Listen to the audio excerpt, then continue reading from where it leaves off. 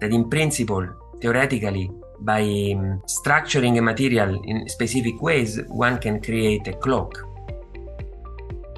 Nanofabrication techniques are so advanced that we are able to structurally change the electromagnetic, optical, acoustic properties of a material.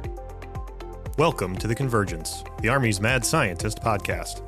I'm Matt Sandispert of the Mad Scientist team, and I'll be joined in just a moment by Luke Shabro, Deputy Director of Mad Scientist. Mad Scientist is a U.S. Army initiative that continually explores the evolution of warfare, challenges assumptions, and collaborates with academia, industry, and government. You can follow us on social media at ArmyMadSci, and don't forget to subscribe to the blog, The Mad Scientist Laboratory, at madsciblog.tradoc.army.mil. Today, we're talking with Dr. Andrea Alou, Distinguished Professor and Founding Director of the Photonics Initiative at the City University of New York's Advanced Science Research Center. We're talking with Dr. Alou today about the reality of invisibility, the science behind metamaterials, and what this all means for technology developers in the Army. As always, the views expressed in this podcast do not necessarily reflect those of the Department of Defense, Department of the Army, Army Futures Command, or the Training and Doctrine Command. Let's get started. Dr. Alou, thank you so much for stopping by and talking with us today. Of course, thank you for your interest. So, before we get started with the big questions, can you just tell our audience a little bit about who you are, what you're researching, and kind of your background? My name is Andrea Alou. I'm a distinguished professor at the City University of New York. I've spent the last 5 years here, and I direct the Advanced Science Research Center Photonics Initiative, an investment from the state of New York and the city of New York on research in optics, photonics, and other related areas. Before that, I was at the University of Texas in Austin. I was a professor there for 9 years. My independent academic career was started in Austin, and I still actually am an adjunct professor and a senior research scientist there. I studied in Italy, so I come from Italy, from Rome. All my degrees are in electrical engineering from the University of Roma 3 in Rome. And I study electromagnetics and optics, acoustics, more broadly wave physics. In particular, we're interested in how we can structure materials at the nanoscale to change the way they interact with waves. It can be light, radio waves, sound. We love the physics of this, how we can actually demonstrate phenomena that are not possible with conventional materials. After structuring them, we get totally new responses. But being an engineer, I also like the application side. So typically we go for functionalities that can be useful for applications or improve technologies and devices that rely on waves and on wave control. So by engineering or empowering materials with better control over waves, we can build better devices, more efficient optical, radio frequency, wireless, and acoustic devices. Well, thank you so much for joining us, Dr. Alou, and we're really excited to talk to you. We actually discovered you as we were researching the potential for invisibility. And, what have you found about actual invisibility? Is this something that is possible to achieve? Are we going to get our Harry Potter invisibility cloaks in the next few years? But in reality, is this something within the realm of physics and possibility that we can do? Yeah, I've been interested in this topic for several years. Since I was a graduate student, I was visiting the University of Pennsylvania.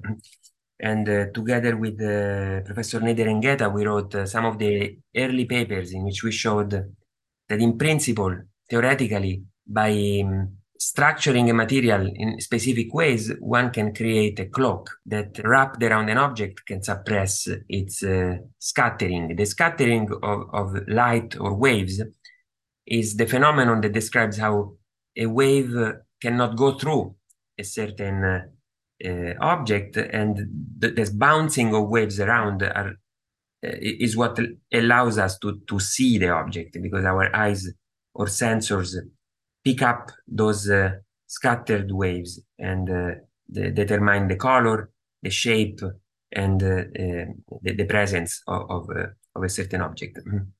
So what we theoretically demonstrated is that certain responses to waves can create a form of negative scattering that when added to the positive scattering that comes from the object itself, can suppress the overall response of the object and make it essentially transparent. So you can imagine a piece of glass at optical frequencies is nearly transparent. You can see through easily. Can I now somehow wrap an object that actually scatters, reflects with another object, and the combination of the two make it, again, a transparency effect that would make the object invisible or low detectable. So after those initial theoretical explorations, also many other groups got interested. There have been other approaches to achieve the same phenomenon, also with structured materials. We call them metamaterials because they go beyond properties of natural materials. Meta is a prefix that means beyond in Greek. And in the following years, there have been initial demonstrations. We have also shown the first three-dimensional object cloaked to radio waves. We have also continued, by the way, on the fundamental aspects of understanding, is there a limit to what we can do? For instance, why did we start with radio waves and not with optical frequencies? The simple answer is that radio waves have much longer wavelengths. So the wavelength is the distance that takes the wave to go back to its to a cycle, to the full cycle, right? If you think of a water wave, it's a series of ripples, right? And the distance between two crests is a wavelength. When the wavelength is very large, typically it's much easier to build a metamaterial because the structuring can be done at a scale that is more lenient to mistakes, disorder, nanofabrication processes. When the wavelengths become very, very short, like the ones of the visible light, the one that our eyes pick up, the tolerances to defects, inhomogeneities, structural disorder are a lot stronger, a lot worse. So you need to go through a much more precise process to build these materials. After these initial attempts, we also applied this to optics. We demonstrated some very tiny objects that, when coated properly, can become transparent. But we started seeing that there was a trade-off between size of the object and amount of invisibility or suppression of scattering from the object itself. We actually developed some general theory for this. We have a couple of papers in which we theoretically demonstrated that there is a quantitative limit, a trade-off between size, wavelength of excitation, and how much of a scattering reduction, scattering suppression you want to achieve. And this limit indicates that to make an object fully invisible, fully transparent, using passive materials, so materials that do not require energy, external energy to be pumped, you have a fundamental limit. You asked at the beginning of this conversation if we would get an invisibility cloak for a person. That would go beyond, if we want to cloak for all the light our eyes can pick up, that is many wavelengths, many colors of light, that would go beyond what is actually allowed by physics. It's actually a fundamental limit that comes from the finite light speed in free space. There are still applications in which these approaches are interesting. In particular, we still work, we had papers published earlier this year on cloaks for radio frequencies, in which, as I said, wavelengths are longer. So the size of the object compared to the wavelength is not necessarily too large. And that implies a much easier way forward to suppress scattering over many wavelengths. And this can be very interesting. We develop, for instance, these radio transparent antennas or radio transparent mechanical objects that are useful to carry infrastructure. I mean, thinking about DoD applications, if you think of an airplane and their footprint, electromagnetic footprint in terms of a radar signature, it's typically dominated by a few parts of the airplane. The engine, for instance, is a large scatterer, and being able to make that part of probably the entire airplane would be very difficult to hide, even from radar waves. But the engine or specific portions of the object are something that can possibly be tackled and certainly can be reduced in terms of electromagnetic footprint. And this can have interesting implications for stealth type of applications. I want to spell out also another couple of things. One is that there are also civil applications, by the way, for this. For instance, good examples are these radio transparent antennas in crowded environments when you have multiple antennas on a roof of a building and you want to eliminate their crosstalk and interference on each other. That's something we've already done. We built dense radio base station arrays with a lot of antennas that are fully transparent to each other. Another one that we're having fun with is the blades of these wind farm mills, right? They typically create a lot of clutter to radars, and they can be made much less scattering through this type of techniques. We've worked also on microscope tips that can become cloaked. They can lead to much better measurements for optical near-field measurements. And one last thing I may want to mention in this topic is the issue that we want to be careful in how we define cloaking. When we talk about cloaking, we literally imply that the object electromagnetically disappears. So that whatever is the excitation, wherever the observer is positioned, whatever type of techniques to measure the presence, you will not be able to detect it. So it's a very hard boundary, and that is why it's so difficult to achieve cloaking the way we define it. You may find in the literature or in the press or even in nature other ways of cloaking yourself that often can all boil down to mimetic approaches. For instance, we know very well a chameleon that moves from a place to another on the ground and can change its color to blend itself with the background. That's a much easier trick that one can play.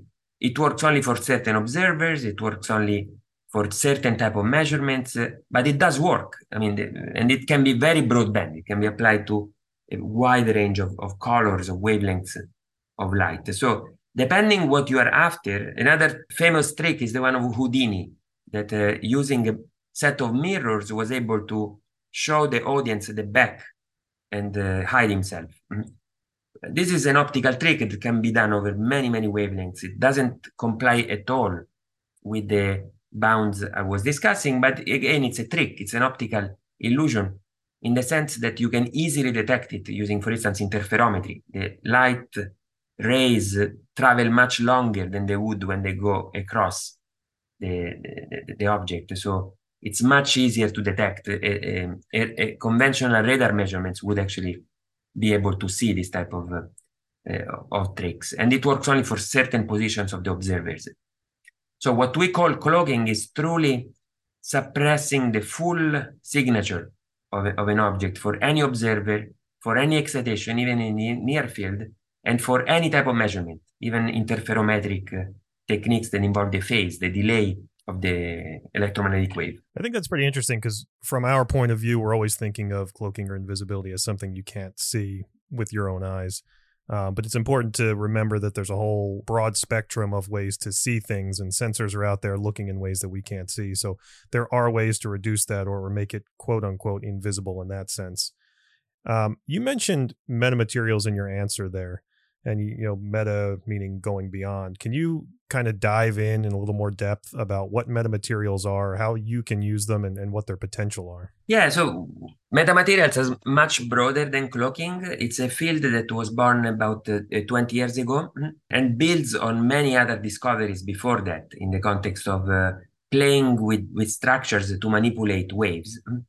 But since about year 2000, there has been this realization that nanofabrication techniques are so advanced that we're able to structurally change the electromagnetic, optical, acoustic properties of a material.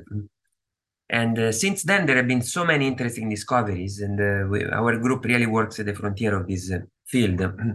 These days, there are metamaterials that can do many strange things with waves that go beyond just making an object invisible. We work a lot, for instance, in the context of energy. Can we use metamaterials to enhance energy harvesting or improve wireless communication devices? One thing we've been working for the last few years has been building metamaterials that act as one-way streets for waves. Typically, common materials allow you to send waves two ways because they obey a fundamental symmetry in nature that is known as time reversal symmetry. We can build metamaterials for various types of waves that let waves go only one way. When waves try to come back, they actually are either routed somewhere else or reflected back or absorbed. And this helps in many instances because it defeats a fundamental property of conventional materials. It can help to protect the devices. For instance, high power lasers send a lot of power out, but if some of that comes back due to reflections or interference, it would actually damage the devices. Wireless communications these days has to go around this symmetry because, for instance, in your cell phone, when you talk to someone and at the same time want to hear someone speak, those two streams of data have to travel at different frequencies.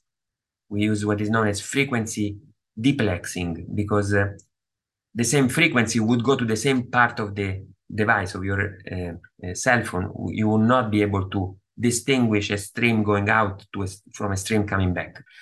We found ways to break that symmetry and so use more efficiently our cell phones, use more efficiently radars. Radar technologies also has to comply with this principle of reciprocity, of symmetry, and that makes radars less efficient than they could.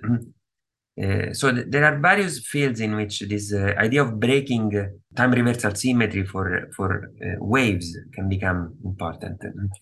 We recently demonstrated metamaterials that can perform mathematical operations on images or even on spatiotemporal signals. So it can act like computers, but at the speed of light and without having to go digital, having to convert your signals into digital form to perform the operations and then back to digital, implying a much reduced energy requirement than conventional computers.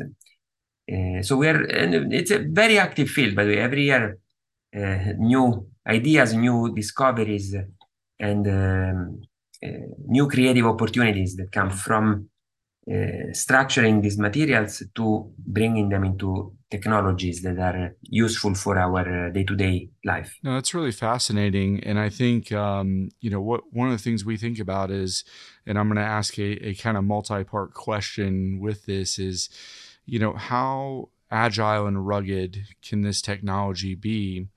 And is this something, that could show up on a battlefield at some point? And another kind of question with that is, what combination of the different designed and structured metamaterials could you use in this cloaking in the sense that you said when it comes to electro-optic or visual, there's limitations because of just the swap overall. But then also you have the broader band application when it comes to radar. Could you combine those to come up with cloaking material, or are those potentially separately layered things or wouldn't work together? Yeah, no, these are great questions. Most of the research we do in our group is fundamental, and typically we stop at kind of technology readiness levels that are quite low. Proof of concept type of devices. We have actually quite impressive experimental lab to be an academic institution, but at the same time we also work quite heavily with companies, and many companies, both defense related but also civil kind of commercial companies, are interested in these technologies and are helping us demonstrate some form of transitions into more applied devices. I don't know that we already have devices that can go into the battlefield, but for some applications we're getting close. We can get very large area Metamaterials. We worked recently, for instance, with a large manufacturer of thin films that can build a kilometer square of metamaterials. For that application was for automotive augmented reality type of applications. So this clearly has an opportunity not just for commercial products, but even for battlefield type of applications. You can project, for instance, holograms or images that are of interest to a soldier directly in front of the background that they see. There is still a lot of need to work closer with the DoD labs. There are a lot of exciting initiatives that the DoD has instituted to try to help this type of transitions. We work with several research labs, both Air Force, Army, and Navy. Some of my former students are actually now working there, and we interact. We have at the moment three LUCI programs. These are programs specifically geared towards funding activities in the research labs, but incentivizing their interactions with our activities and try to see how we can translate some of these ideas into more ready to deploy type of devices. Also, considering the involved trade-offs. Many times when we look at more ready technologies, we have to give up something. Now, most of what we do uses approaches for fabrication that are very slow and typically limited in size, but they can handle very sophisticated type of materials that are not prone to the large area or scalable type of fabrication. But at the same time, we worked with companies and with research labs that tell us the constraints. We can work with this material, we can work with this process. What can you do within these boundaries? And typically, we can find a way to get something interesting, maybe not at the level of the proof of concept made in a careful environment with a lot of other caveats, but there are a lot of nice opportunities that come in this bridging of concepts. So I'm optimistic. And the beautiful aspects of metamaterials is that they are impacting so many technologies, types of waves, types of frequency ranges, types of devices, that there are many opportunities in which this can impact more directly the activity of DoD and of the defense industry. I was just wondering about the ability to combine some of those metamaterials, the solutions you talked about in terms of the electro-optic or visual cloaking, vice the radar cloaking. Is there a potential application where you could design the structure of both of those and be able to use it on the same application, or do they conflict and your choice, your trade-off is one or the other? No, we love actually, our group is particularly well suited with a lot of this bridging between different scales and different multi-physics phenomena, right? Phenomena that live within different fields. We do often this translation from optics to radio frequencies to mid-infrared thermal phenomena to acoustics. And indeed, one of the things we have been exploring in the last years, I've been privileged to be funded by the Department of Defense with the Vannevar Bush Faculty Fellowship. That is a very impressive funding instrument, long-term and significant amount of money to really pursue the wildest dreams of a scientist. And my Vannevar Bush Fellowship is indeed focused on this type of multi-physics metamaterials, in particular driven by our recent discoveries that metamaterials can manipulate efficiently thermal waves, thermal radiation that comes from heat being transformed into light waves. And the idea that phenomena that bridge radio waves, mid-infrared light, and visible can come together in the same platform and can act as a source, as a engineered structure to manipulate the emission and control it in real time. So Luke and I wouldn't be any good at our jobs if we weren't thinking about this type of an advancement or a technology in the wrong person's hands. So cloaking itself is kind of a countermeasure to some of the sensors that are out there.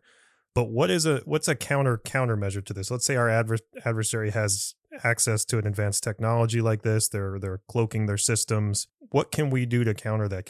Is there a way to then still somehow see things that have been cloaked or detect things that have been cloaked? Yeah, that's a great question. So the ideal response, as I said, becomes electromagnetically equivalent to just the background. So there is no electromagnetic way to actually detect an ideally cloaked object.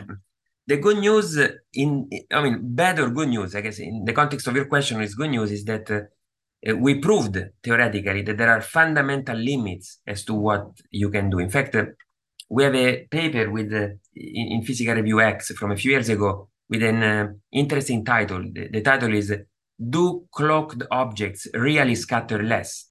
And what we prove in that paper is that if you take an arbitrary cloak and you study its scattering cross-section, so the visibility across all frequencies, all wavelengths, and you integrate that quantity, so you sum this across all wavelengths of light, from DC, from very low frequencies to the visible and up, you will find that this integral is always larger than the object you are trying to hide.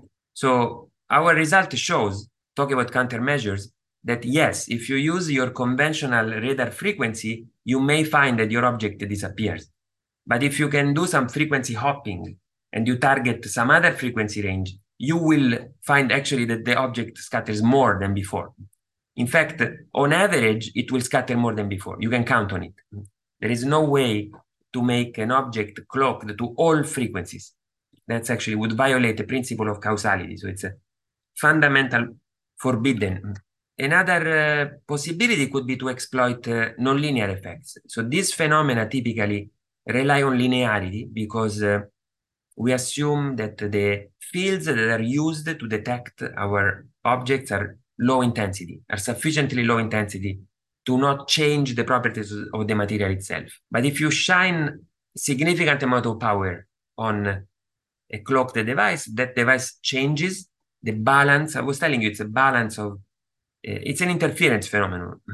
You can use light or you can use electromagnetic tools to change the response of materials. We actually do it all the time. We have a whole line of research in our labs on nonlinear metasurfaces that exploit these changes to our benefit. But in this case, that response can be used as a countermeasure. So something that is cloaked for regular intensities, if you shine a bright field on it, it may become very bright. Typically, there is that interference is easily detuned, right? So that's the trick. So you can make an airplane or some object less detectable at the conventional frequencies, but typically just paying a price somewhere else in some other frequency range. And that could be used to our advantage.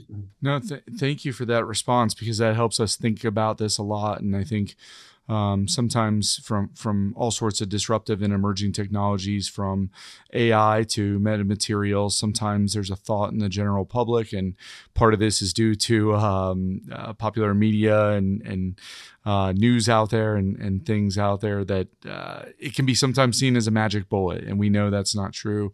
I will say Matt and I are highly disappointed we won't be getting our invisibility cloaks anytime soon, but this has been fascinating. We could honestly just talk to you for hours about this.